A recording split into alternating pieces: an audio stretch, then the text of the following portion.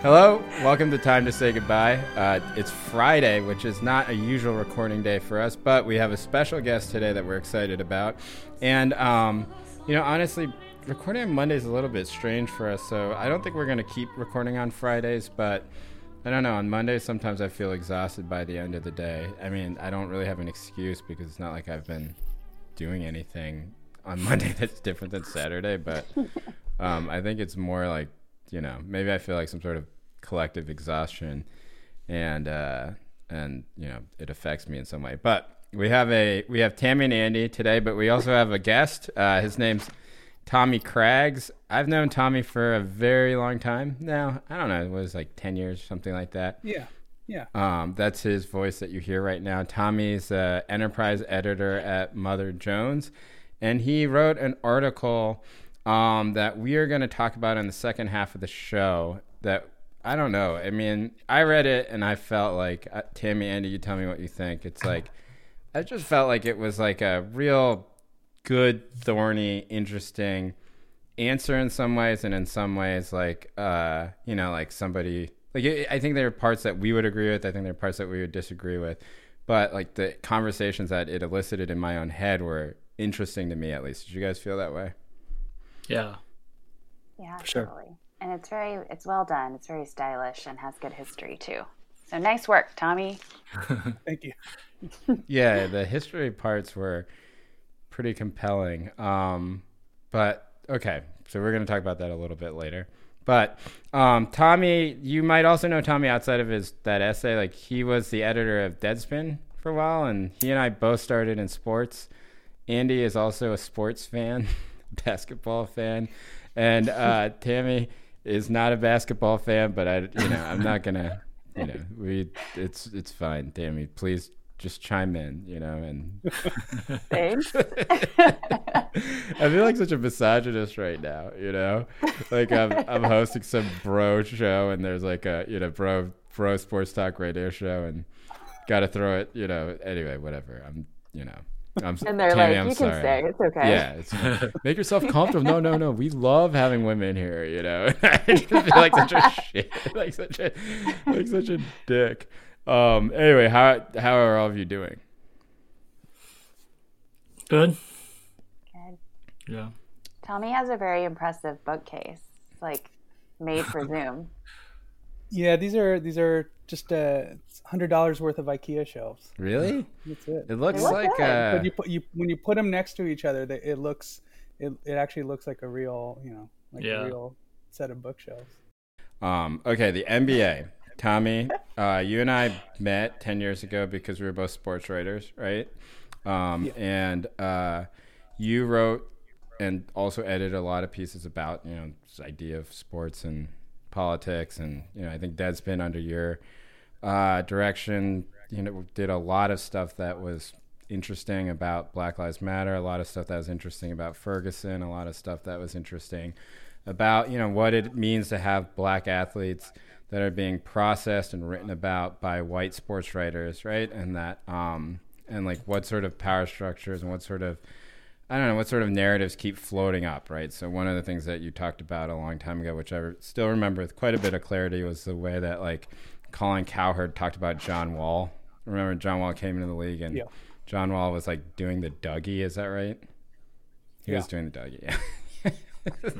Which is quaint now. The way I just said doing the Dougie actually sounded racist to me when I said it. I was like, oh shit, I just said doing the Dougie in a racist way. But Hard G. yeah. So like, I wanted to talk to you about this, like, just personally, but I think that on the show it's a good starting topic. Like, what did you make of all of this? Like what happened in Orlando with the bubble around George Floyd, and sort of the way in which like LeBron came to the forefront, and the way that George Hill came to the forefront. Like, what did you just make of the whole thing?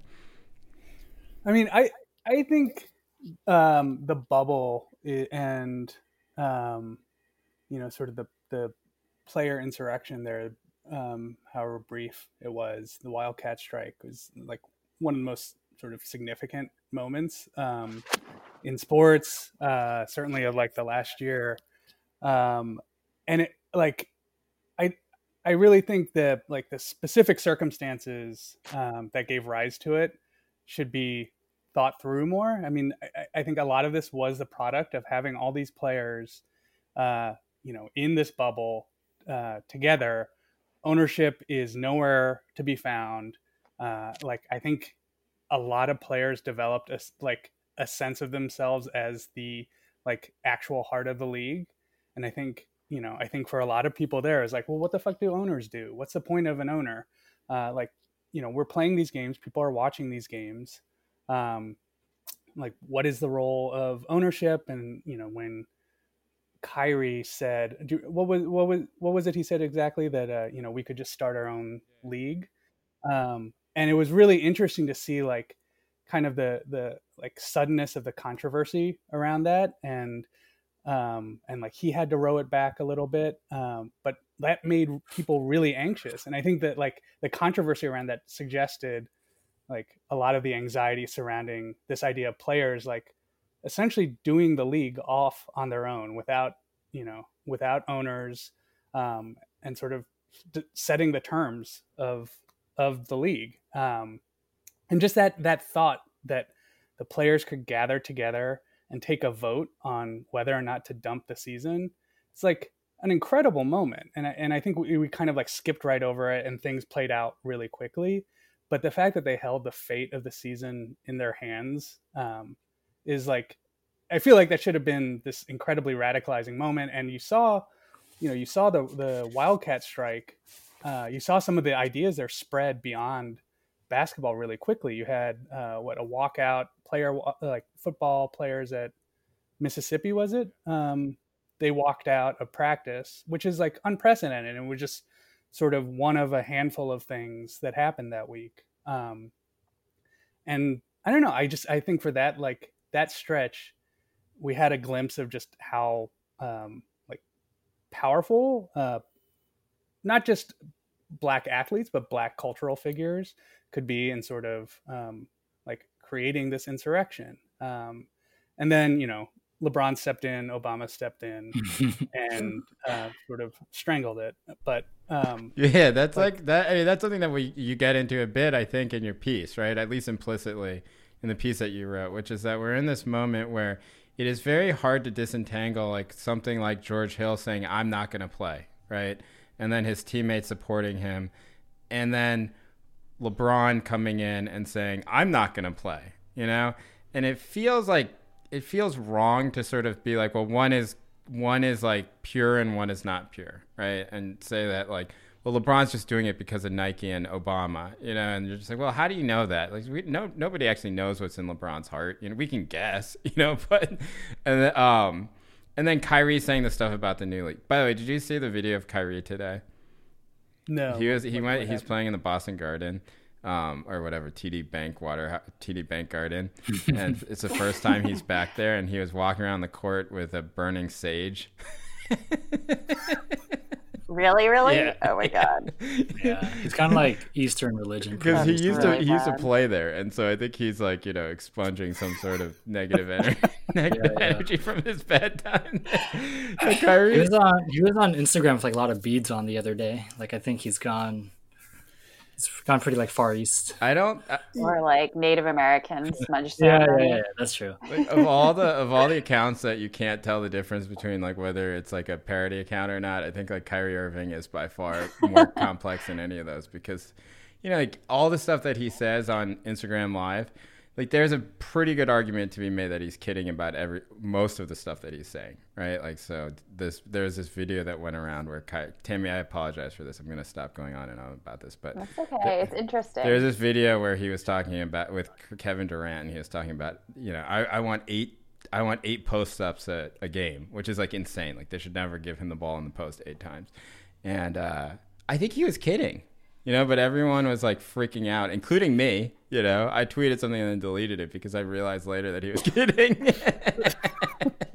Well, there was J.A. Adande, the former ESPN sports writer, tweeted something about like, does Steve Kerr know that they're, or not Steve Kerr, Steve Nash, who's the coach of the Nets, does he know that they're like talking about like game plans on Instagram Live or something like that. And it's like I think that Nets team is going to make like a certain kind of sports hack just totally insane this year.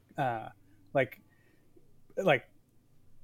of course Kyrie and Kevin Durant should be like having those kinds of conversations. They are better at their jobs. They have more experience at their jobs than Steve Nash has at coaching. Like, of course, that's where that conversation should be happening. Yeah, and the team success even if it was is like based on whether or not they get along or not.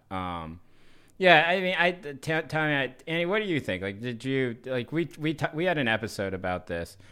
And has your thoughts changed about that moment? Because I know that both of us at the time were inspired by what the players had done. Felt like it was a good symbolic thing, but that it had almost immediately been funneled back into like what the league wanted to do and what, you know, and of course it was always going to be that, you know, like these players are dealing with like these massive forces. So yeah, go ahead. I mean, I think what's new since we last talked about this is now they're doing the season and under basically completely insane circumstances. And you know, they want to start before Christmas, and they're just going to rush through the schedule, and it's very bizarre because they just finished the last season. From what I understand is there was a meeting where the owners, you know, basically asked the players to do this. But the players could have done exactly what they did again, which is, you know, hold out, but they would have lost like half their salary or even more, right? So there was, I think that kind of reminds us that, you know, the players are always making calculations, that this is never a purely idealist consideration. Like if they were going to do this to really hold out, like when they held out in the bubble, they were not thinking we're going to lose our salary if we do this. They were not thinking there's going to be any financial consequences if we do this. Maybe like a 1-game fine, right? But when they're really presented with, you know, like the league is going to lose half its money and half its revenue, and that includes half of your salary, then the players at that point, they have a stake in keeping the league going. Even though, I don't know about you guys, I kind of find it really hard to follow sports right now in general, but no, my one sport is basketball, and I can't even like pretend like this is normal. I guess when the games begin, I'll watch them. I can't figure it out either. Like James Harden somehow gained 40 pounds in 60 days, which is at the beginning of the pandemic, I lost like 12 pounds because I wasn't eating and I wasn't sleeping, which I think almost everyone was doing. And then the second that switched off, I like gained it all back plus 10 pounds. So I gained like 20 pounds in like 6 weeks. I think that's what James Harden basically just did. It's hard to process because you're like they just finished. I've probably left my house outside of going to the grocery store like 3 times since the NBA finals, you know, and then somehow James Harden gained all this weight. Yeah, Andy, I'm with you. I can't quite follow it. The only thing that I'll say going into this year is that like Adam Silver did give a quote, because he was asked about this recently, and he, you know, and it was really just a question of like, is this going to continue? Like, you know, is the social justice thing going to continue? And I'd say social justice thing, like, and because I think that's basically what it is, right? It's not really a platform. It's not really anything. It's just like, we're going to do social justice. That's the language that they use. We're going to try and stop, what's the term? Systemic racism, right? Like it's just sort of like it's almost like a bucket of stuff that can be almost anything in that bucket, except for like player strikes. So what Adam Silver, the NBA commissioner, said is that I think some of the things that we're doing this summer are unique. For example, the social justice message on the jerseys, putting Black Lives Matter on the playing floor. My belief is that those things are unique to this moment in time. I think there's also a recognition that even that if we did some of the things that all the time, there might even be a certain amount of fatigue around them, and they wouldn't draw the same attention. Silver added that he hopes that the NBA commitment to social justice issues will be seen as a statement of the league's values rather than its politics. He also emphasized the importance of voting towards influencing legislative action and stressed that these topics are subject to constant collaboration between league officials and the players' union. Tommy Craigs, your thoughts? When did he say that? I like at the end of the summer. Yeah. I mean, it sucks, but I don't think you would expect anything different out of Adam Silver. I mean, that is, I think he probably the thought of how David Stern would have handled something similar is I don't know, kind of bracing. I don't think he would have been as tolerant as Silver was. And I don't think he would have been as eager to sort of co-opt the players' energy. I think Stern would have seen, and I think in some ways correctly, that the players talking so forthrightly about this stuff was like actually a threat to the league's authority, which, you know, and as we saw, it actually was. And I think, you know, Silver operates a little bit differently. I actually want to go back to the Wildcat strike, because I remember we were texting the day it happened, and I think it's easy to forget, but like, you know, I was watching NBA TV and flipping between that and ESPN, and like Isaiah Thomas like talking about W.E.B. Du Bois, Chris Webber like giving this like incredibly moving like 5-minute speech. Like Kenny Smith walking off the set. Like Chris Webber, like for a minute, I think he was about to go after this whole, you know, go vote kind of liberal platitude. Like really incredible moment. Just like 12 hours of like really radical shit happening on ESPN, on NBA TV.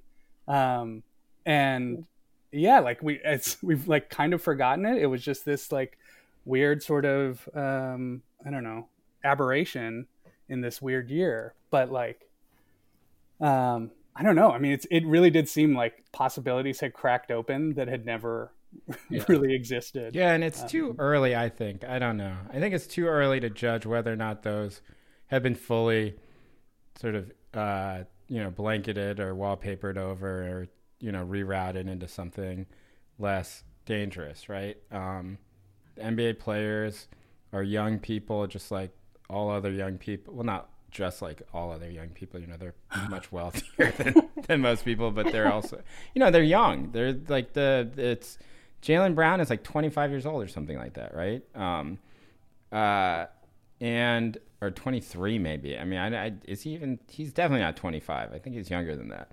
So you have these young people who, you know, are like young people discovering politics, discovering what they think about things, and having these conversations, and, you know, like that. It's not like those people stop having those thoughts just because they're not taking a knee or, you know, canceling games or something like that, you know. And so it is interesting to see if, I don't think that we can like tell if anything has changed or anything. And I don't think that it'll be a big part of this season at least, but maybe in the next collective bargaining agreement or something like that. Yeah, I was going to ask what you guys think is going to happen to their bargaining power in the future, because there was just a Good Times article in the art section about the bargaining power of orchestras. They're taking huge concessions right now, and those are probably going to extend into the future, because management's basically using the COVID stuff as like a pretext to shrink back. And it just made me think about entertainment and sports in general, and about like what we've lost and gained during this period. So what does that look like for the players union? Tommy, I think you're uniquely qualified to answer this question. I mean, I actually don't know the lay of the land, but there is, like, beyond the COVID stuff, there is this kind of looming burst of the TV rights bubble. And that was always going to be used to sort of knuckle the players. And so you couple that with, you know, the revenue hit from COVID. I don't know. I really have no way of knowing like what their leverage looks like. The owners have the right. I think there's been talk that owners will rip up the CBA. They have the right to rip it up. And that was kind of like the thread that was used in this like December 22nd starting date meeting, which is like if the players don't go along, we'll definitely rip up the CBA and renegotiate, but they could still rip it up, you know, if they feel like they're going to lose too much money. So I think the power's kind of in their hands. Yeah. Still. Yeah. Annie, I'm very curious to know what you think about this, because there's these looming questions out there that I think people like us like to sort of brush aside, because they're usually posed by people who are like charlatans or, you know, just assholes. But there is a question about, yeah, unlike us. Charlatan, maybe charlatan. Yeah, you know, one of If these someone two. called me a not both. charlatan, Come on. I'd be like, sure. You know, I seem to fit many of the characteristics, you know, of a charlatan. It's like I don't really have a good counter to charlatan. Now, asshole, I don't know. Like, you know, I don't think I'm an asshole, but you know, charlatan, I think might fit. But but okay, other charlatans. They make this argument essentially that all this player empowerment, which has, you know, the most visible way in which it shows itself is through players just switching teams all the time, right? Having short-term contracts, that the league's conversation is not about teams, it's just about transactions. And that for a while, because this interfaced very well with Twitter, it drove a lot of interest to the league. But the fundamental truth of it is that, like, I don't really give a shit what players are on what teams outside of like 4 players, right? And people seem to be becoming a little bit exhausted with that. Ratings are down. There's no way to really slice that. Like by every measure compared to every other sport, NBA ratings are down. Oh, really? The money that went into the league was mostly, as Tommy said, from these 2 massive TV deals that they did, which bumped up the salary cap and the amount of money that players could make. But those are all going to come back down, obviously. And so the question really is, if the league and the owners go to the players and be like, this league is not healthy right now. You know, like, we can't keep doing this. Like, we can't have you guys switch teams all the time. But if you want that as your league, we're going to give you a lower share of the generate basketball, BRI, whatever that basketball related income, related like income that, or something. I don't know.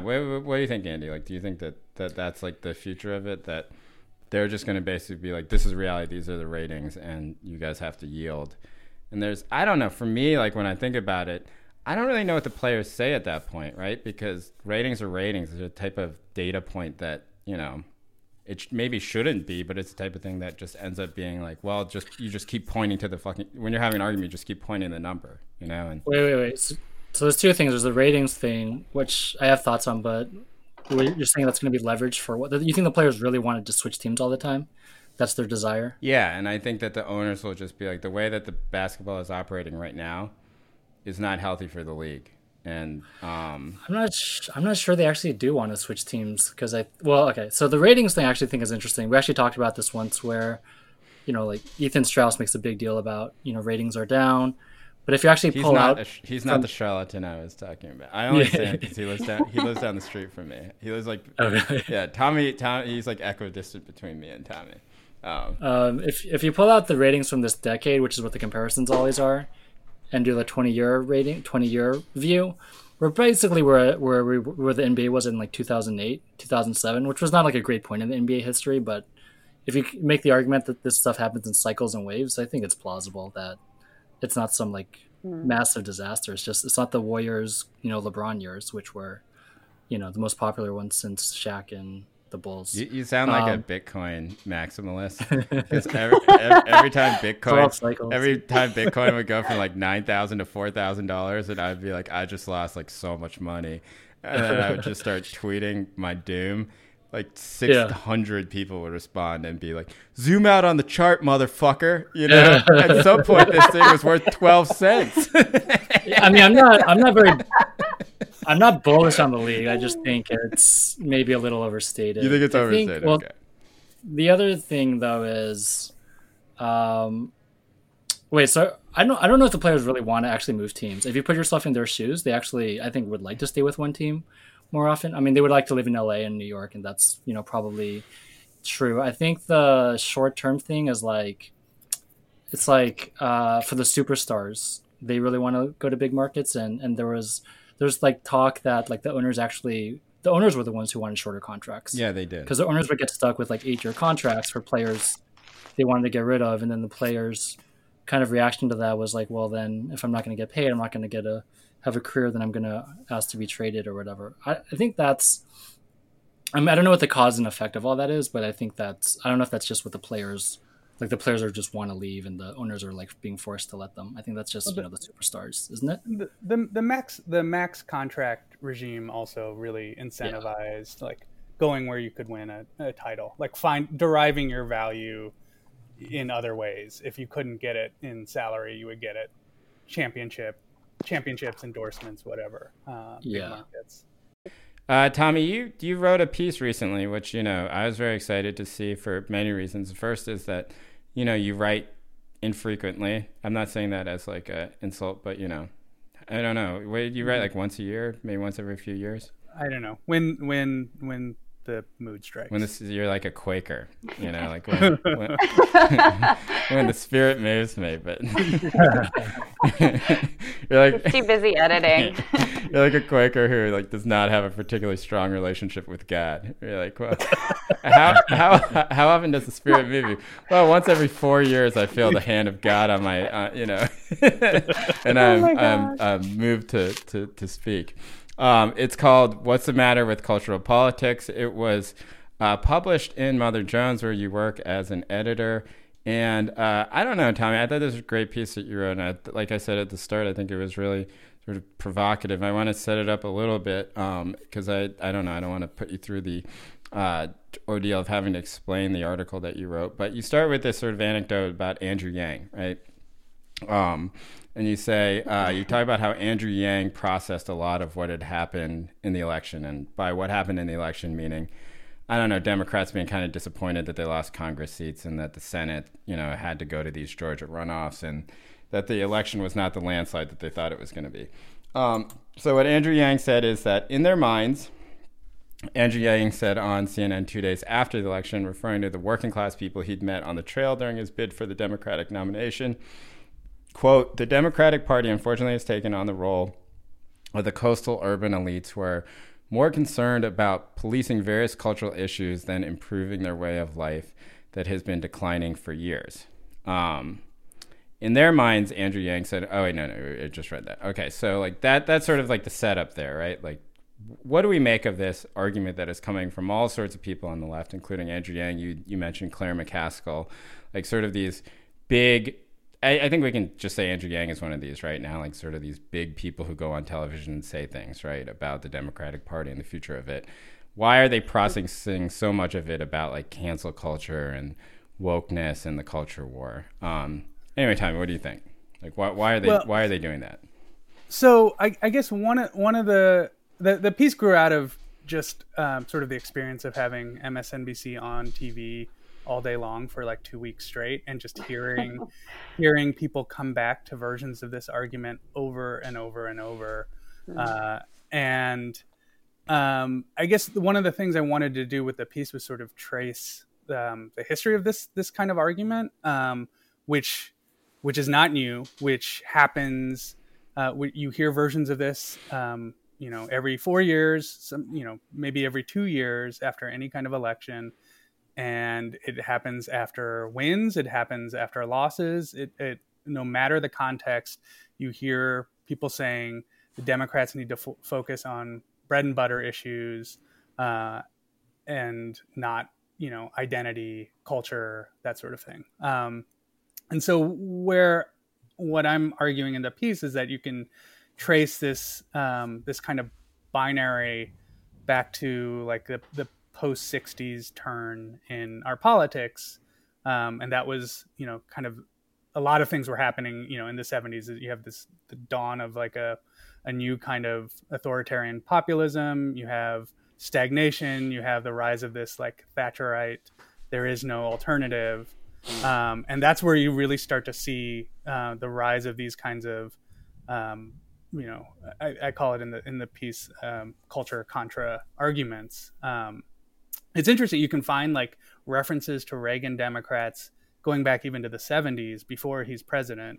You can see some like glimmer of this even in the like late 60s. Pete Hamill wrote a piece about the revolt of the lower white middle class.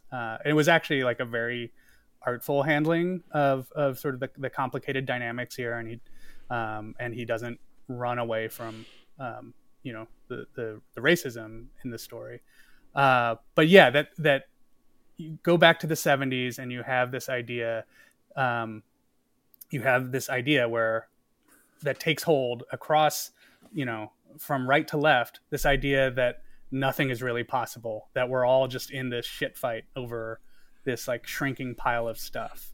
Yeah. And I think that's what's behind this kind of argument. It's coming out of this like long age of scarcity that we're still living in. Yeah, I mean, it was as recent as the 2016 midterms. I mean, 2014 midterms, where, remember, like the blue wave, there was arguments being made that the reason why the blue wave happened was because they weren't woke, you know? Like 2018. 2018. What year is it? 2018 midterms. Yeah, it was like, Yeah. I thought it was 2016. But like, yeah, 2018 midterms, you hear this argument coming out being like, well, the reason they won is because they ran a bunch of centrist white men, right, who talked about, about I don't know, policy or whatever. Not even policy, that they were just not identifiably woke, right? Which has a ton of and women too. I mean, connotations. Abigail Spanberger was like in the 2018 class, right? And she was one of the more notable woke bashers of the last month or so. Like talking about like the Democrats are doomed if they keep talking about defund the police, even though what Democrats are talking about. Well, that's what I always want to know. Like, who are the like? Because like I know who the anti-woke Democrats are, right? Who are they talking about when they say like the woke Democrats? You know, like this argument with Matt Iglesias. Every time Matt Iglesias tweets about it, I always ask him, "Can you name the people you were talking about?" And he doesn't respond to me. But he did once, and then But you know, I don't ask very nicely, so I don't really blame him. But like, you know, like who are like. When these people are formulating their arguments, Tommy, like who are they actually talking? Are they just talking about AOC, for example? Are they just talking about Elizabeth Warren? Because I know that remember like when the big thing in Bernie world was to say that like the problem with Elizabeth Warren was that she had too many woke people on her staff, right? And that she was like talking about Black trans lives mattering and stuff like that. And people like, oh, you can see everybody turning off of Elizabeth Warren. It's like, look, I don't know. You know, like it seems like that's placing a lot of importance on, you know, one statement also. And maybe we should care about Black trans lives too. Anyway, like who do you think they're talking about when they say I mean, this? It's AOC, Ilhan Omar, Rashida Tlaib. I mean, you know, all of whom have certain things in common, right? I mean, like it, you know, even if they're not talking about this stuff, even if they aren't using this language explicitly, like, you know, they become sort of the vessel for the woke bashing, I think. Andy, do you think it is? Well, who do you think it is? Do you think it's AOC and Tlaib and I think Ilhan my Omar? understanding is like for McCaskill for sure. I don't know who Andrew Yang is criticizing because I didn't think he was necessarily anti-squad, although he's himself is not very squad-like. One thing I was thinking was Andrew Yang Tommy and the squad. Definitely not that. Yeah, no, for sure. Tommy, would you? I think, you know, I agree with a lot of what you're saying, but one thing I guess I would ask in response is there a version of a critique of woke politics that you're okay with? Like, is there is there a version of woke politics that you dislike? Because it sort of seems like you're saying at some point, like you know, race and identity and gender stuff is necessarily materialist, and I think most of us on this podcast we talk about that all the time. But do you think is a version of like race, gender, identity stuff that is anti-materialist? That is actually, right? I mean, I think, you know, and I think this is where things, you know, where the argument becomes a little bit of a dance. But like, you have the like co-opted version of woke politics that like, I think like we've all had the experience of doing some sort of like HR onboarding thing and being slightly red pilled by like like the wokeness of the HR software or whatever. Like, I think, you know, it's kind of a caricature, but I think like one of the things that happens a lot, especially with left critiques of wokeness, is that they sort of mistake the co-opted version for like for something, for the real thing, and sort of inveigh against that kind of like liberal HR-ish bullshit. And I think, you know, I don't know if that's what you have in mind, Andy, but I think like obviously that is, you know, that is substance free, that is like totally divorced from any kind of like material considerations. And I do think like just from like a political organizing standpoint, I don't have any sense of like, I couldn't name names here, but I think I think there is a version of this that is like of woke politics that isn't that doesn't this is basically what we talk about on the show all the time. It's like, yeah, but there has to be like that has to be an embrace at some point. Like otherwise it's not political, or it's not political organizing. And you have to you have to open some doors somewhere. Right. Because I kind of think like, you mentioned Thomas Frank, and I kind of think he is on a different side than like Claire McCaskill, obviously, when they talk about the culture issues. Let me read that part, Andy, just to set it up, and then I'll let you continue. But this is from Tommy's piece. Pundits and political figures across the political spectrum, from reactionary liberals like Claire McCaskill to right-handed class warriors like Michael Lind to lefty polemicists like Thomas Frank, come together in a shared vision of white workers as lumps of inchoate class feeling who, but for the corporate propaganda of the right, or all that identity crap on the left, would eagerly transmute their economic position into legible populist voting patterns. It's very nice writing, Tommy. The narrative leaves no room for the possibility that white working class voters, exploited though they might be, might also derive benefits, material and otherwise, from the subordination of other people. Right? Like, so that's the mention of Thomas Frank. So go ahead. No, I was just thinking like, just kind of going through it, like I agree, like, when basically a conservative Democrat makes this argument, we know that it's kind of a bad faith argument, that they are, I think it's a bad faith argument because we just know that conservative Democrats themselves are not that interested in improving the lives of the people they claim to be speaking for. But I do think that, I think, a lefty, I assume Thomas Frank is kind of, would be like pro Bernie, pro, Medicare for all and all those things. I think his target would be sort of the bad HR version that we were just talking about, I think, and, so I think overall your criticism, I agree with it, but I think even beyond that, we could kind of like disaggregate the sort of good or bad woke and all that.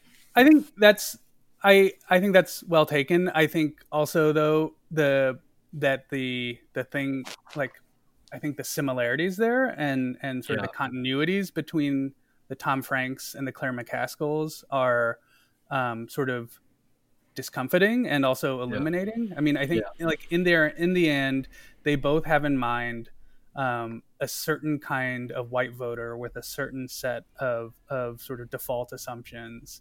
And the fact that you have somebody on the left, somebody as smart as Tom Frank, sounding like somebody as useless as Claire McCaskill is I think should give people pause. And like where like, the Chapo guys start sounding like Claire McCaskill, like what I think should sort of bring you up short a little bit. Like what's going on there and what's uniting them. Although one thing I think about a lot is like, we are diverse, we have diverse friends. But if I were running a national campaign, I would probably just go for the white voter. Like that's how you win in the United States, right? You just get white voters and you win. So I don't know. It's that's why I don't run national campaigns. Yeah, but the question is if I don't know, like, so I think that there's a version of the sort of postmortem on Elizabeth Warren, for example, that would say that if she, and I saw this, right? So I'm not making it up in my head. Like it's not a theory. It's like, or with Kamala, remember, like it happened with Kamala too. And I think that one is much more rooted in her being, her being a black woman. That they're just like, oh, anytime that they said anything that sounded kind of Twitter woke, like people would just be like, that's it for them. There go all the white voters, there go all the white rural voters. It's like, you're tweeting this shit from fucking, from like Cobble Hill, Brooklyn.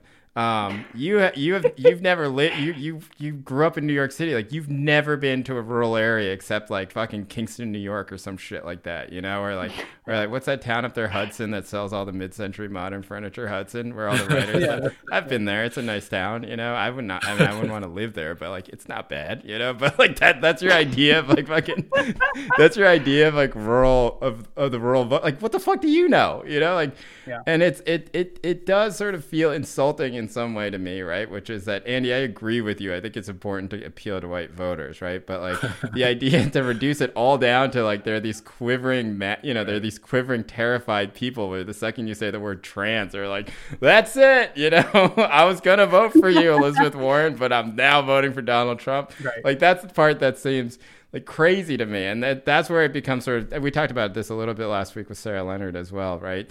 Like Tammy, if you remember this conversation, it's just like it does dehumanize like the white working class in this sort of way. I think, Tommy, is one of the good sort of arguments that you put forward here, which is that like you could also, and this is something that I always think about, and something that we talk about on the podcast all the time with like Asian and Latino voters, which is just like.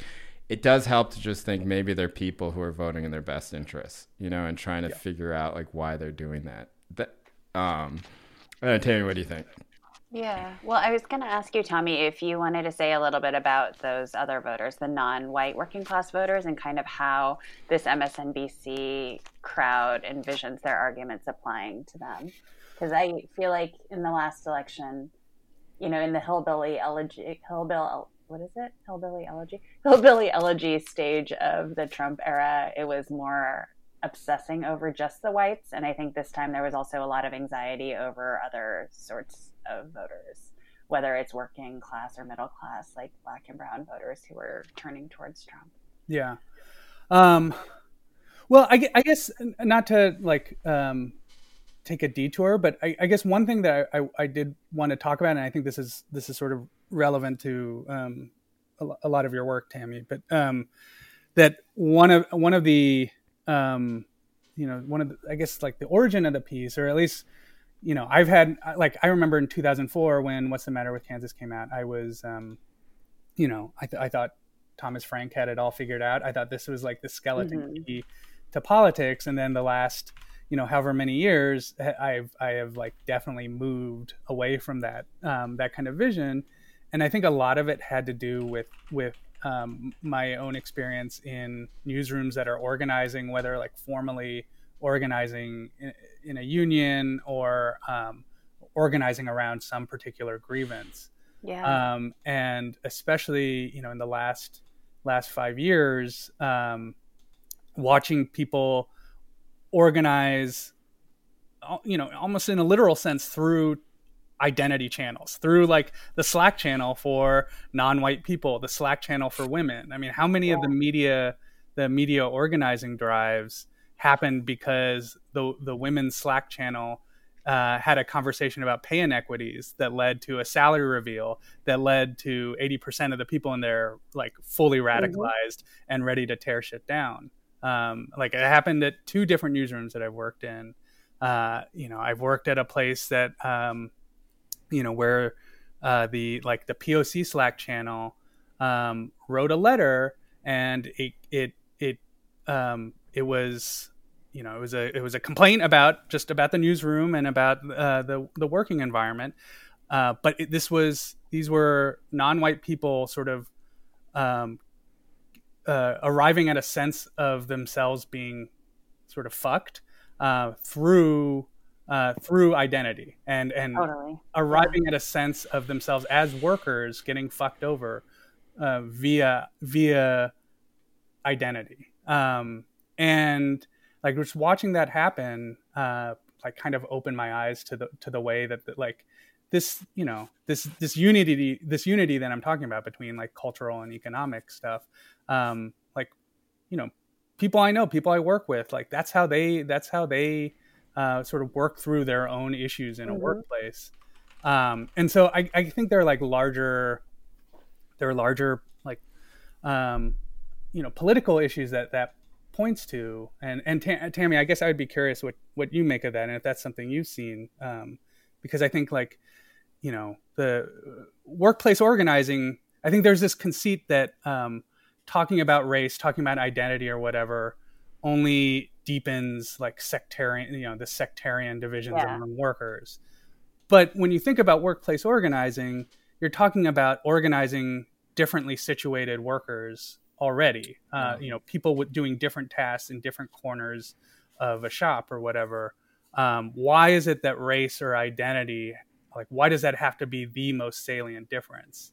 And I think the larger sort of political implications of that is that, the work is to find, common sources of oppression, common means of redress, and just watching people like find themselves in these newsrooms as workers being fucked over through identity. Like it made me see like there are possibilities of like solidarity developing, even though they come at it through, identity. And I guess, Tammy, I was curious, like what you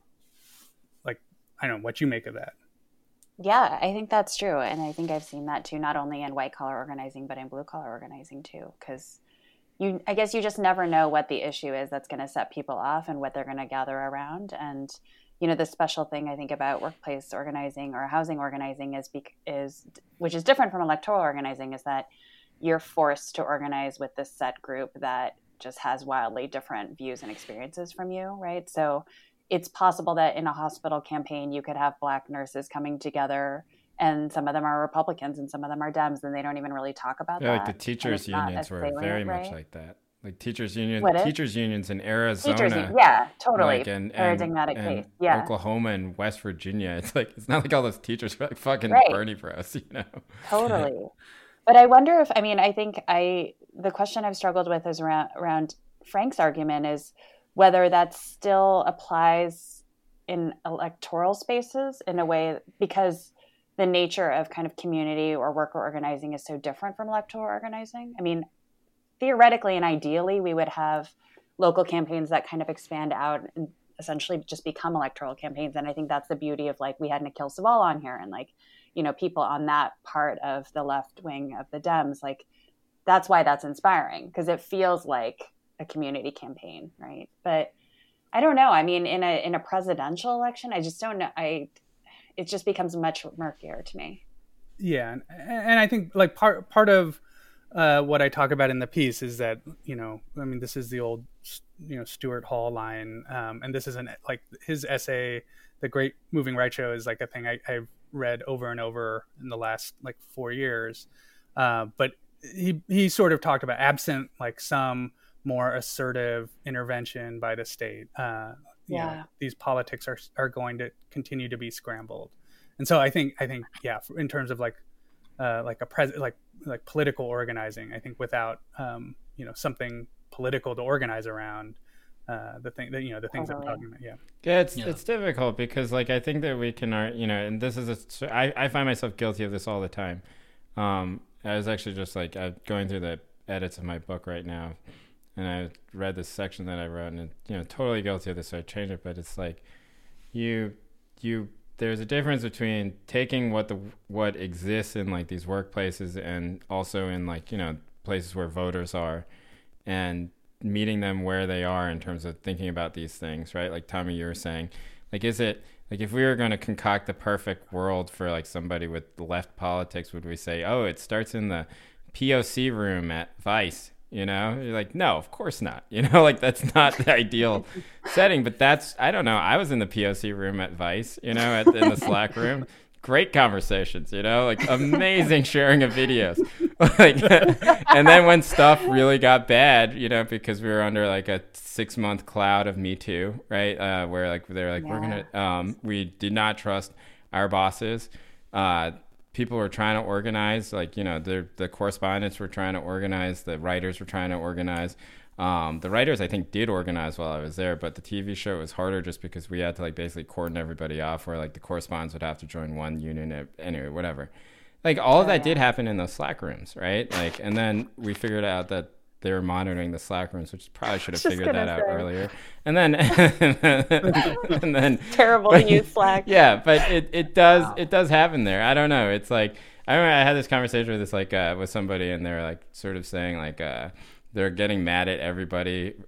This is an old Marxist, and he's just all these people are now just doing the black and white unite shit, and I was but that's what existed, that's the reason why they're talking about it is because that's how the workers were processing it. They're processing through black and white unite. So you guys even saw it at at that protest I went to, Tammy, at the Oakland docks, right? Tommy, did you go to that one? Yeah, I wasn't there. Okay, and the one where Angela Davis. Yeah, Angela Davis there, but it's the same thing, you know, like those old guys, those old stevedores are still saying, like that's how they process the world. And so like, what is the function of saying like, oh, you shouldn't process it this way? Like how, you know, like what's going to happen? They're like, well, we've been processing it this way for like 50 years, you know, I'm like 62 years old and I want to retire. Like, I'm sorry, I'm not going to not think about it this way. But it does seem like, you know, that's sort of the reality of things, right? Like you have to sort of indulge in that a little bit, but at the same time, I don't know. I mean, I think one of the things, Tommy, that we talk about on the show quite a bit, it was that like, you know, is there any actual, like, is there a way to have it not just fully be, and this is a very abstract idea, but like, is there a way for it to not just become, you know, the Biden has the most diverse cabinet of, you know, people who do drone strikes. Because it's, and, you know, what we were talking about, the NBA is the exact same thing, right? Like, is it useful to say like Nike should not be making social justice ads? You know, what happened to Colin Kaepernick? Colin Kaepernick is just like, Colin Kaepernick doesn't say anything anymore. You know, he just does like Nike ads. The only like political statement that he put out outside of a, hey, let's go fight, is when he got mad about like Nike putting out a shoe with like a weird flag on it, right? Like it's like, like if you know, and I think what Colin Kaepernick, this is not to bash Colin Kaepernick. I think that Colin Kaepernick is a heroic figure, and that, you know, what he did was incredibly brave, given, you know, the resistance towards it, and I think that inspired millions of people. But, you know, Colin Kaepernick, since signing with Nike, you can make the argument that like he's sort of disappeared, right? And that perhaps that's intentional. You make a Nike ad where there's no mention of the police, right? Like basically his Nike ad is just like, hey, if you don't have any legs, you can still become like a wrestler. Or if you grew up in Compton, you can still become Serena Williams. Which is like, look, I didn't doubt any of these things beforehand because Serena Williams exists, you know? I'm pretty sure that you can be good. Like, I don't know. Like, you know, like it seems like there is some and I think this is what Andy was asking, so this is my long-winded way of just repeating what Andy said. It does seem like there's some value in interrogating that line, you know, and to ask those questions. And I think that one of the things that I thought about while reading your piece, which I think I agreed with Andy about, which is just like sort of like, are you making an implied argument or making an implicit argument here that we should just stop trying to interrogate that line, that we should stop calling out stuff as like woke, dumb stuff that is turning, or are you just saying like this one practice of saying that white voters are turning away from the party because of this stuff is bad? Yeah, I mean, it's certainly not an argument in favor of like the fake wokeness, though. I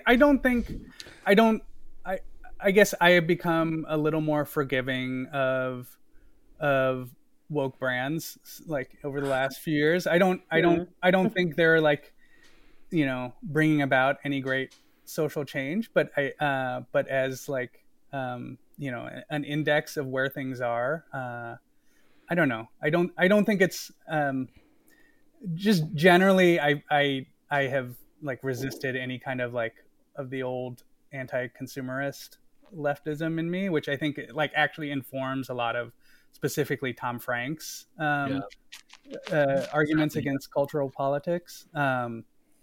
And yeah, I mean, I think they're you know, some of those ads are terrible and sort of offensive in, you know, sort of, I don't know, treating us kind of like morons. But I don't find them like actively undermining. Oh, sure, but like, you know, but like what, like I guess just to very, you know, ask much more clear than I did. You know, like, are you like, do you think that there is? I guess I think that some people might argue, and I might actually argue this, although I'm not really sure. And if I was sure, I would just argue it. But, you know, if you say like let's like sort of let some of this go, you know, like let's not get so mad about this, right? Let's not like sit there and listen to Cori Bush or Jamal Bowman speak with like fucking hair on end, waiting for them to say something, you know, and then just bash them. And, you know, because this is what parts of the left do, you know, like dudes with like Rick and Morty avatars and, you know, who just talk about like whether Red Scare is fascist all day. Like that's what they do. You know, they take these black left or like Latino left politicians, and they just basically, the second they breathe anything about race, they're like, they're dumb identitarians, you know? Like that I think we can all agree that that's fucking stupid and awful. Those people, you know, like, you know, don't represent anyone except like a small cohort of like, you know, people with borderline personality disorder or something like that. Not to mention, you know, and I think I actually have BPD, so, you know, I feel in solidarity with them. But I guess I don't actually think they represent a small cohort. Like maybe on the left, but I think like that's sort of what I wanted to do by like drawing a connection between Tom Frank and Claire McCaskill. This is actually sort of one of the rare like transpartisan consensus issues, right? That like, I mean, I think this is a longstanding transpartisan issue in American politics, which is like, Black people don't be uppity, right? That's what it amounts to, right? Yeah. Like don't make white people, either me or my imagined white person, my imagined white default, uncomfortable in any way. Yeah, that's the one you can always see with the defund the police, where it's just like they're like, you know, like there are white voters who are very uncomfortable with the idea of defund the police. You're like, you're talking about yourself. You are a white voter and you're uncomfortable with it. Just say that you're uncomfortable with it. And they're like, no, I'm totally cool with it, you know, but I'm just worried about the, like, you know, like the optics of it. It's like, no, you're just, you know, it's you that's uncomfortable by it, you know? So, and you, of course, are using yourself as like barometer for everything else. But like, I guess that, you know, if we don't interrogate it, right? Is there a way to interrogate those sorts of divisions between like things like the Biden diversity cabinet of you know, whatever, like Republican finance people and imperialists, right? Like being diverse, like, or like Nike doing these commercials and not sort of falling into this trap. That's my question. Yeah. Like, is there a good way to do this? I think that's happening. I mean, I don't know. I don't feel like people are like tiptoeing around the Biden shit. I mean, it seems like at least from where I sit, like the left is like pretty unified in like calling this bullshit. I don't know. Sorry, go ahead. Well, I was just going to say, I think something I read in your piece too, which I think is useful even in, you know, more lefty people like us talking to liberal friends, is that, you know, I read in your argument, basically a call to read deeper into things that like look woke on the surface or whatever, or are easily dismissible as such. So like defund the police is not like a woke slogan that is the same as some HR like race and, you know, gender equality bullshit. It's actually like an economic program. Yeah. And, you know, you talk about like, you know, if people are talking about like trans rights, that's not something to be dismissed as like some like issue talking point, like these are human beings. And I think like, I don't know, that's obvious, but I think also it's really worth talking about and spelling out for people, because I think like I recall this conversation I had with a journalist in Korea, and he is an American journalist, and was like, I think like the trans stuff happened too early. Like that was his like assessment of like why Trump.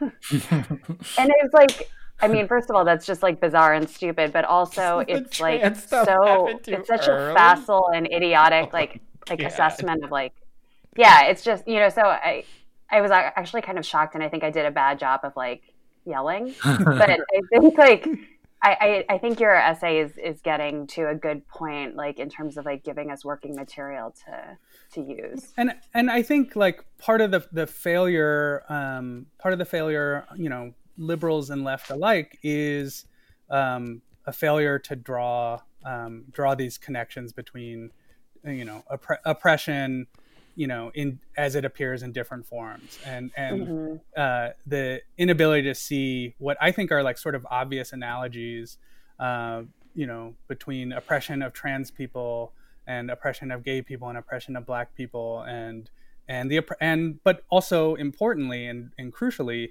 the oppression in the workplace, and that these things are happening at the same time, that this is, you know, this is the thing to fight, and it like that kind of oppression expresses itself in different ways, you know, among sorry, did I drop out here? No, you're fine. You're just frozen on Zoom periodically. Okay, but sorry, you're coming through Zencastr. that this oppression manifests itself in ways that are economic and cultural and moral and social, and the inability, as the left to find the common thread there is like a failure of the moral imagination. And so that's sort of why I ended the piece with Carol Pfeiffer let me read that. I have that right here so that you don't have to read from your own piece. But Carol Pfeiffer is somebody that we are all interested in. Tammy wrote about her, right? Tammy, who is Carol Pfeiffer? Why don't you introduce who Carol Pfeiffer is? Because you wrote a great piece for the New York Review of Books, I believe, about her and her candidacy. Sure. Yeah. So Carol is a longtime community organizer and comes out of kind of like a Black nationalist organizing tradition, and is in Oakland and has been organizing with a California-based group called ACE, which does basically like economic justice and racial justice, community organizing in localities. And she was one of the people to spearhead the Moms for Housing campaign last year, which occupied a house in Oakland and was kind of reminiscent of strategies used like in the 70s, but also like after the mortgage crisis, the foreclosure crisis, and to occupy a house that basically was owned by like a flip shop. And I think Moms for Housing just really, like to Tommy's point just now, really ignited people's moral imagination around the country in terms of like the right to housing, the human right to housing, and the ways in which, housing should not be commodified and used against, especially Black people in neighborhoods that have been theirs for decades. What was the incident that sort of sparked everyone's imagination? Because, So when they occupied this house that, again, was empty, they were evicted in like an incredibly brutal and just like ostentatious way, like with tanks. And it was just actually kind of bizarre and actually quite stupid. And stupid of the police, of Alameda County, and the Oakland PD kind of tried to opt out of it. But yeah, I think just the visual of it got a lot of people really hot, and and now she ran for Oakland City Council and won District 3 and she won a close race. So Tommy wrote, you end your piece with talking about Carol Pfeiffer and talking about, look, like there are people, and this is what one of the other things I appreciate about your piece, Tommy, is that like, I think that some of the conversation around this stuff really does erase the fact that like AOC exists, which is fucking crazy to me. She's like the most famous person in America, it erases that Ilhan Omar exists, that somebody can sort of make such that Rashida Tlaib exists. And that these people are so ubiquitous in every single way, except when people start talking about this one issue, and then they disappear, right? So they're like, and you make a similar argument, Tommy, in the piece, where it's just like these people, like when you're making these people are either the most important politicians or they're completely unimportant, right? And you have to choose one. You can't just be like, well, in this instance, they're not important, right? Like we can't look at the fact that like that AOC became like the most famous person in Congress in a matter of like 2 years, right? And just say, oh, well, that's just, for whatever X reason, it's not because she's saying things that people actually, have an emotional connection with. Which obviously that's a huge part of it. And then just be like, oh, that woke stuff doesn't work. Be like, well, it's worked to create her, right. Like it's worked to elect Jamal Bowman, it's worked to elect Cori Bush. And, that stuff just goes away. But okay, so you end with Carol Pfeiffer, and it's, you're right. Pfeiffer's candidacy was as exciting to me as anything else on the November ballot. Nationally, there was Biden, as pure a product of the stalemate as any politician alive. But here in Oakland's District 3, in Districts 3, a more emancipatory vision of politics was on the ticket. The rally in that park was at odds with the delirium of the moment, but in its way, it was no less happy than all the dancing and honking nearby along Grand Avenue. Pfeiffer thanked her staff, and she spoke of the challenges ahead of the streaks of red within the blue of California, of the reactionary turn that could be discerned in the ballot propositions of neoliberalism and liberalism in housing and policing and climate. Okay, so yeah, you like what about Carol Pfeiffer was like so inspiring to you, or like what do you think she represents? Well, so I think there are, and Tammy was alluding to this, but I think Carol Pfeiffer is like, she has done the Moms for Housing stuff, and I think it's important this really did spread beyond Oakland, that variations of this happened in Minneapolis. In the wake of the initial Floyd protests, they took over a hotel and essentially turned it into a commune. Philadelphia, Los Angeles, elsewhere. I mean, I think this was a thing that opened people's minds to this idea.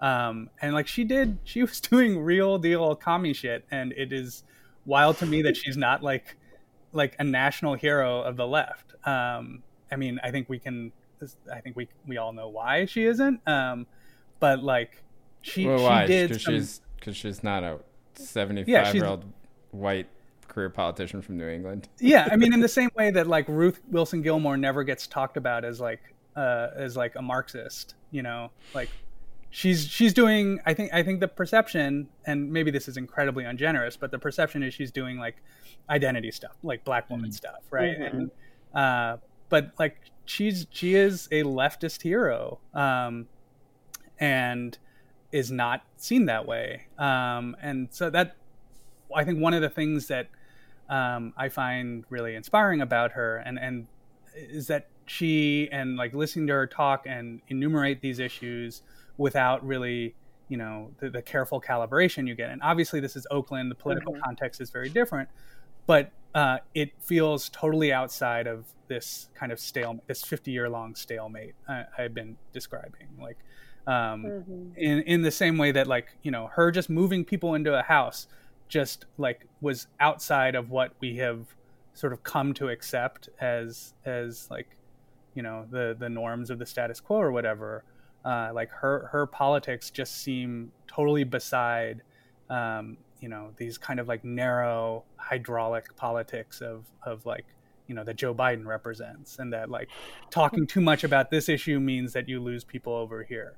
And like she was knitting together, you know, these like different kinds of oppression in a way that I think like opens, like we were saying earlier, opens doors to people and allows for people to like identify, you know, their sense of themselves, you know, their sense of their own oppression in this like larger story. And if it is like liberating to hear somebody talk about that, like out in the open.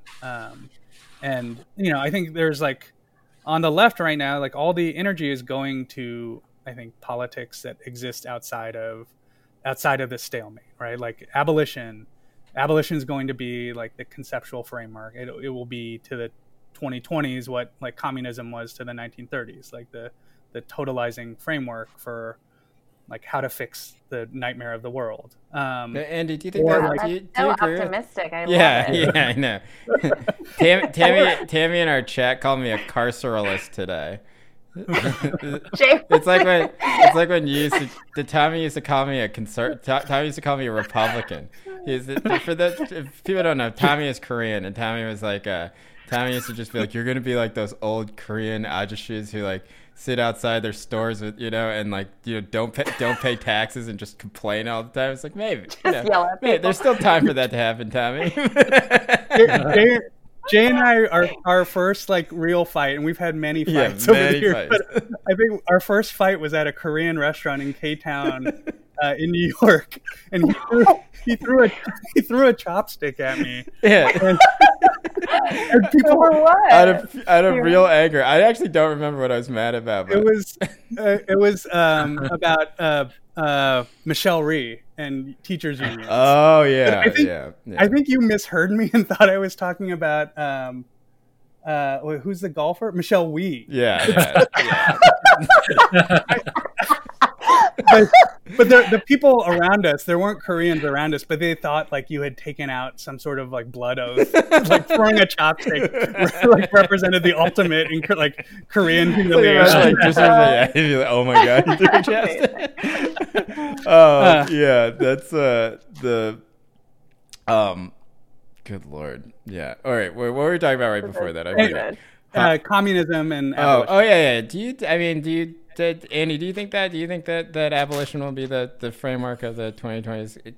Tammy called me a carcelist because I said that all the people at Stanford who jumped the vaccine line, you know, because like today is the day when like at Stanford it was revealed that like a lot of the hospital administrators and rich doctors who are doing all Zoom calls were getting the vaccine over like people who were actually taking care of COVID, and they did a big demonstration. I said all those people should go to jail, and Tim is like, you're a carceralist. I mean, literally, yeah. Yeah. And I was like, it's fine. Jail should just be people who skip the vaccine line. Okay, Andy, what do you think? You are like the Marxist on the show. Like, do you think that abolition being the framework is right? Well, okay, I'm not sure about that. Before I get on to that, though, I was thinking, listening to you all talk and Tommy talk about his article more, that I think maybe you were saying this very clearly, I just missed it, but it feels like what you're saying is what is called an economic argument is actually itself an identity argument, right? Like right? It's like a white identity argument in disguise. And then what is called identity is actually an economic argument. And I think if posed that way, I think the article, so I don't know, maybe I just missed it, but that kind of makes it a little bit clearer. It satisfies Andy's ideology. No, I was just trying to like parse through this economic versus cultural thing, because you're kind of saying like it kind of inverts, you know, all the ways that people are talking about it. I think that I don't know. I have no idea what's going to happen with the abolitionists, but what makes it interesting is, or what I think is happening, is that abolitionism has become a flashpoint because the American economy is, as you kind of said in your article, is so stagnant that capital kind of runs to places where it can like it's not running to industry, right? It's running to like overseas markets, and then domestically it runs to like places where it can just kind of sit and just kind of accumulate, you know, like rent basically, which is like building large prisons and then you know, like basically paying off politicians to help them funnel prisoners into them. So what it really, if it is like an effective slogan or as a flashpoint, I think it would be like prisons as a symbol of the sort of like lack of creativity among the capitalist class, basically in America, and maybe America should actually. I don't know if they should. I know friends who are really into this idea of America like reinventing Fordism and like building a new like national high-speed rail, and that's the way we should get out of where we're stuck at. But you know, I'm not going to go that far. But I think, like the stalemate you're talking about in your article, I think is sort of what abolitionism could potentially point towards, right? That like America's just run out of any new direction, so they're just kind of, you know, looking for like bullshit ways to make money off the that's population. Interesting. Yeah, no, I think yeah.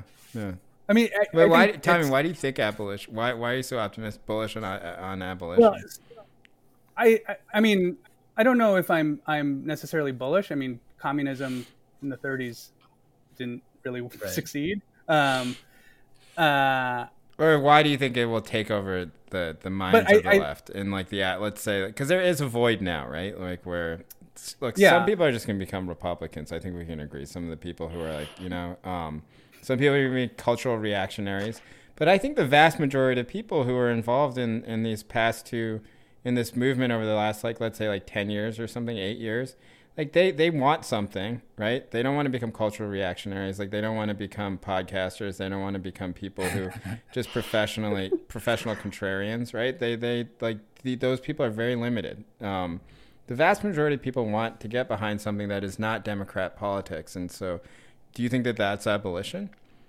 I mean, I think, I guess the point I was making is that this is where the energy is going necessarily because of this like stagnation. And it's not just abolition. It's also like MMT is about to have, you know, a very big moment for, I think, very similar reasons. And, you know, I'm sure Andy will have thoughts on MMT, but like MMT is offering almost like, I mean, if you get deep into MMT, it becomes a sort of metaphysics.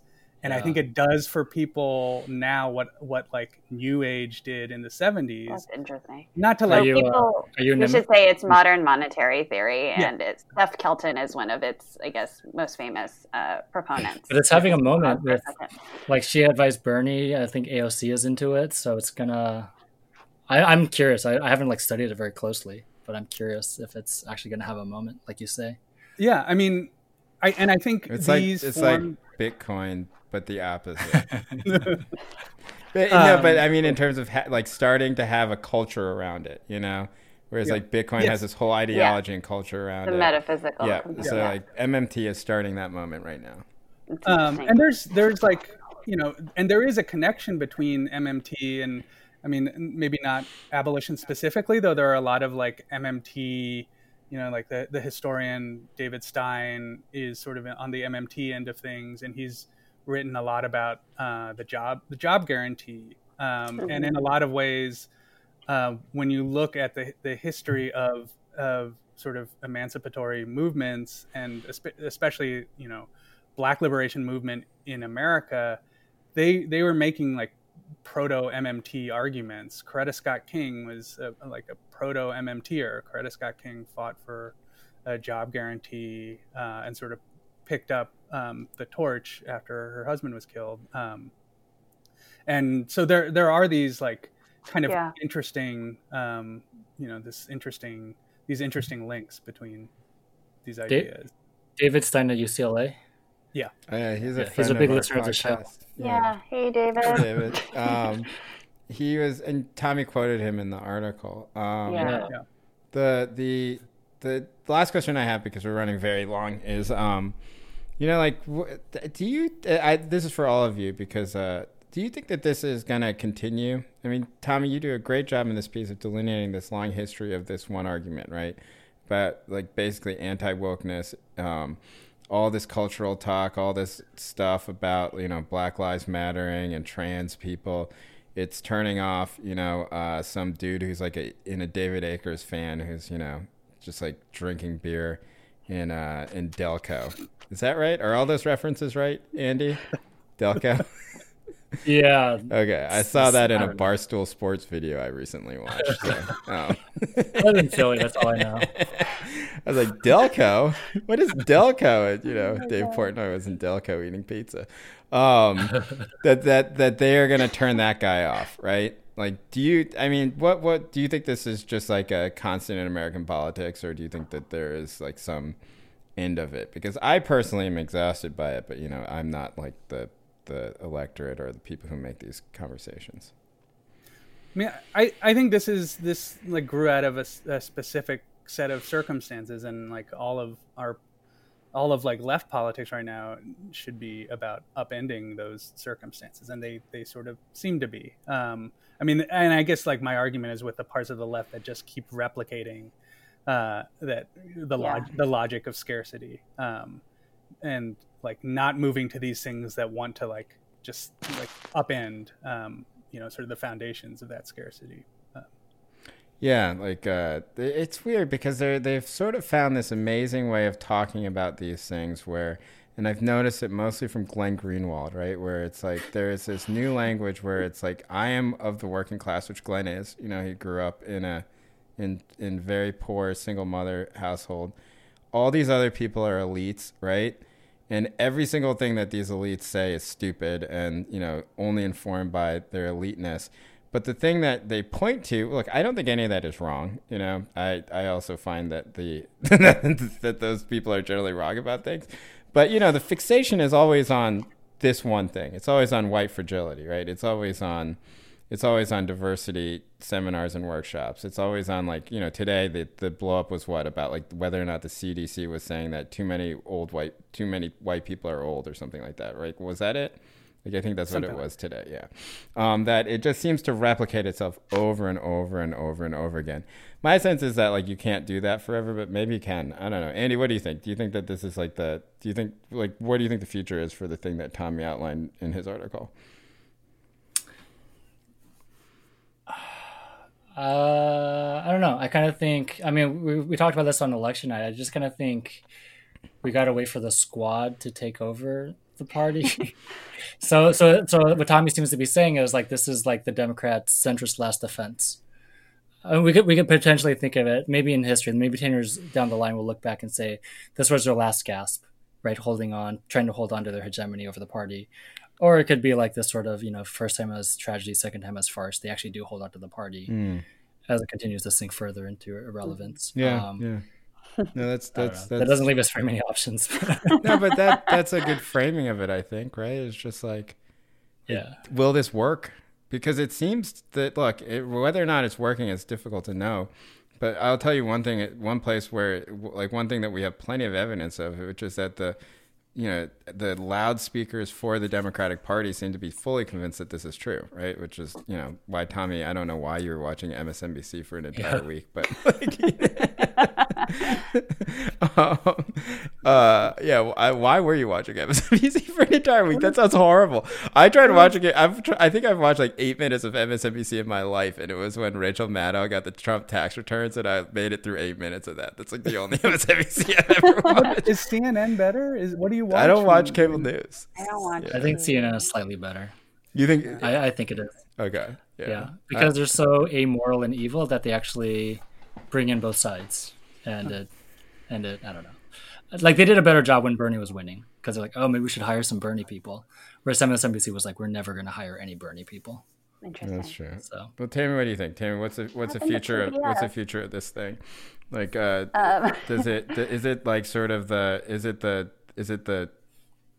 like how the Tar Heels are, like, it's, I don't know, it's like they got their name because, like, I think they're like, oh, those boys are fighting, like they have tar on their heels because they're like holding the line, Oh.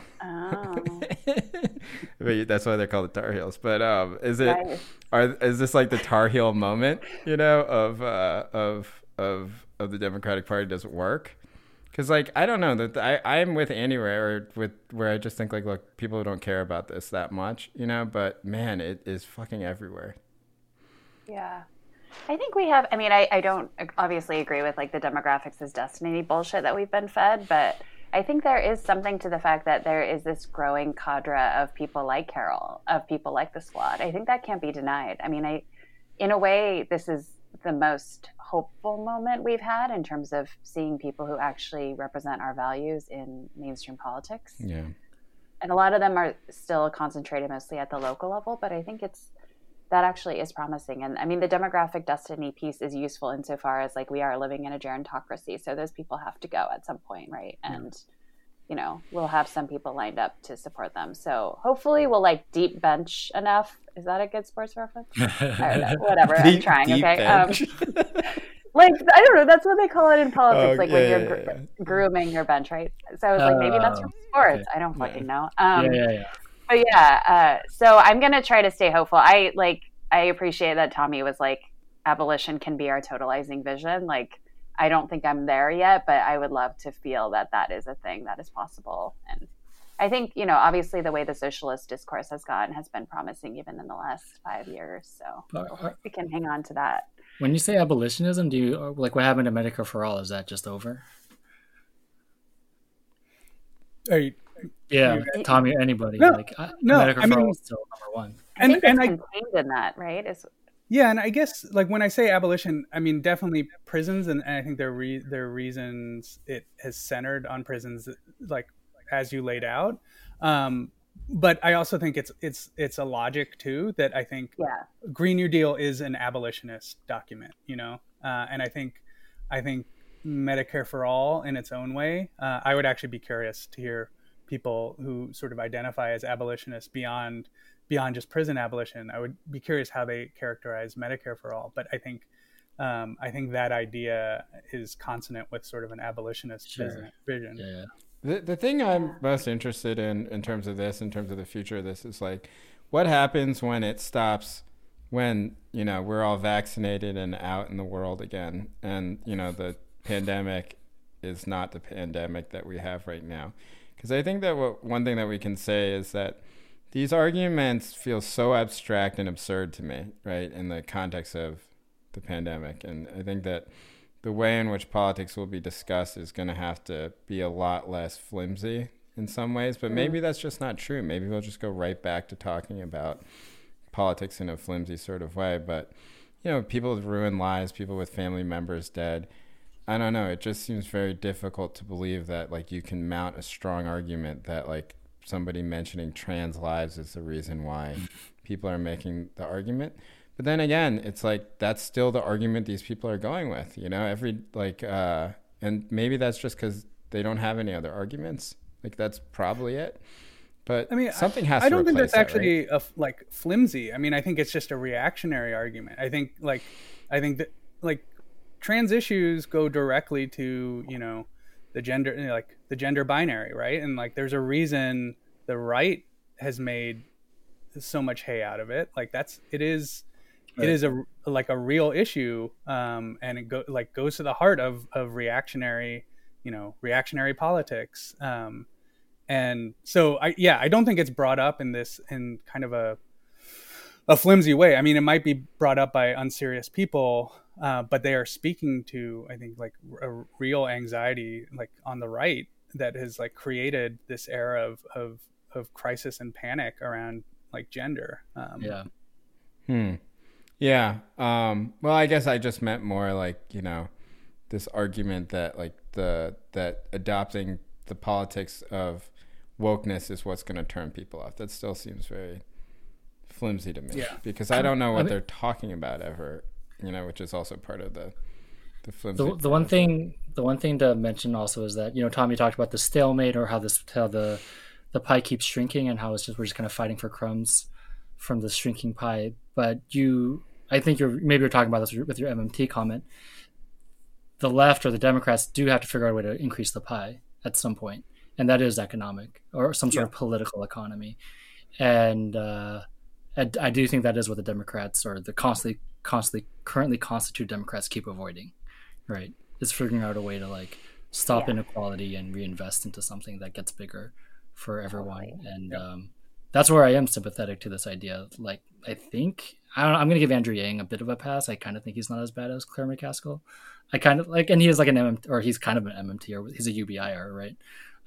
That sort of just give money to everyone approach. I think that's probably where his heart is, right? He's like a technocratic version of a leftist, basically.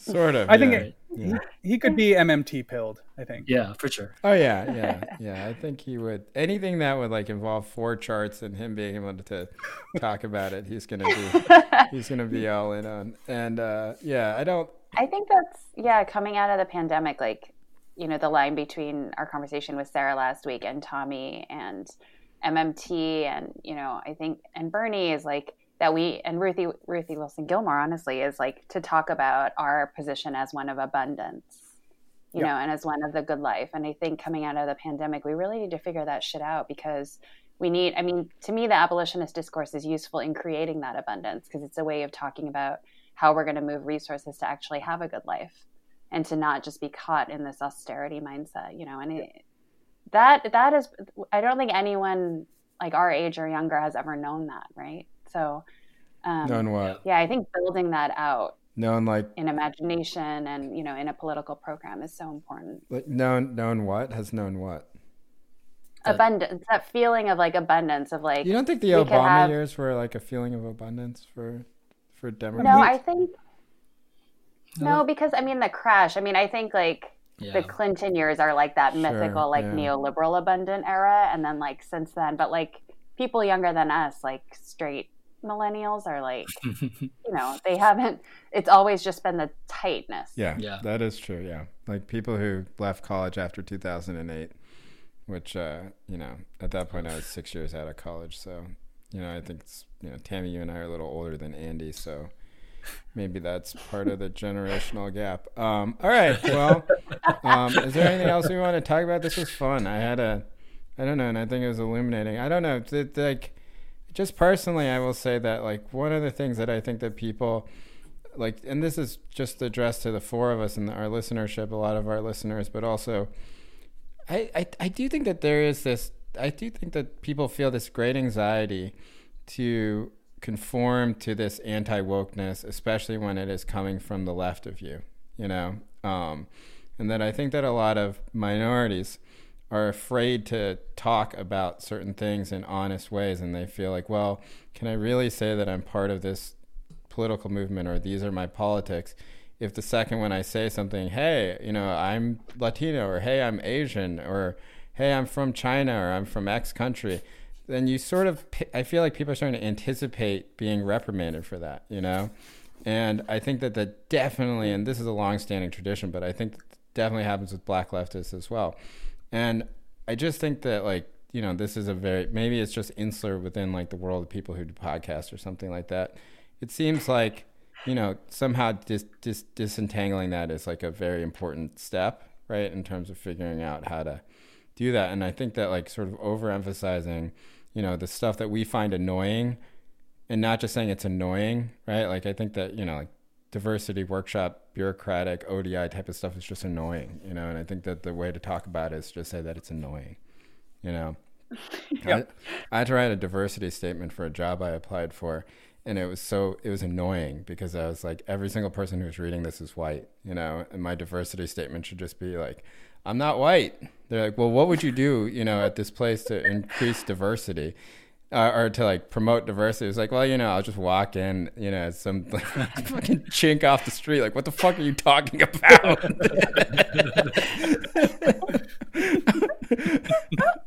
I'll check off the fucking appropriate box for my race. Like, it's annoying, like, so, but I don't know. It didn't turn me into a Trump voter, it was just a mild red pilling, right? I always think of that, like there should be a term for like a mild, like it's almost like dyspepsia or something like that, right? Like where it's like this or like it's like heartburn, where you're just like, you start reading reactionary Twitter. You just go to somebody's profile that will be evincing these ideas, and I don't know, somebody like Coleman Hughes or something like that, and you have like 4 minutes where you're just like, man, god damn these, and then it passes, and you're fine. Coleman Hughes is not the right example, but you know what I'm talking about, right? There are other examples, but I can't say these people's names because we have mutual non-aggression pacts. So, okay, I think that's enough. Tommy, thank you for coming on the show. Do you have anything you want to plug outside of this article that you wrote? Subscribe to Mother Jones magazine. Go to motherjones.com. Yeah, thank you. Yeah, thank you Mother, and thanks for coming. For the piece and for coming. And as always, you can contact us if you want to get in touch with us. I would have plugged Tommy's Twitter, but he's a famous non-tweeter. The only time he tweets is when there's a show about chess on television, and then he screen caps the boards and then explains, like in the just most withering and unpleasant ways possible, why the board is wrong. Those tweets have been deleted. Oh, you deleted those? Did you do that with Queen's Gambit? Well, Queen's Gambit gets it right. Oh, it does get it right. So, really? So when that girl is on tranquilizers looking up on the ceiling and the pieces are moving, that's right? I mean, all right, I played chess as a youth. And I played in a lot of tournaments, and there were a lot of resonances there. I was a very good player as a kid. And while I think that was a little bit overblown, it's a TV show. The idea of like turning everything you see into a board on which you start like playing through games and openings, that is like very true. No, I didn't mean that. But are the pieces in the right place? Because I remember when you were like mad, it was like because you're like, that rook would never be there. Just like the openings were correct. Okay. The pieces were in the right place. The board was aligned properly. Wow. It was really impressive. Yeah. Good to know. Okay, so that's Tommy's Twitter presence, and then apparently it's not even that because he's deleted all those, so I won't give you his Twitter account. But you can reach us if you have emails for Tommy. We'll forward them on to him. Our email address is timetoSayGoodbyePod@gmail.com, and our Twitter is TTSGPod with the @ in front of it. You can DM us or you can email us, get in touch with us however you want. And thank you. We got a ton of, every week we got a ton of your emails and DMs and responses, and we are working through them. And I think next week we'll go through a lot of them. How about that? Sure. Good. Thank you.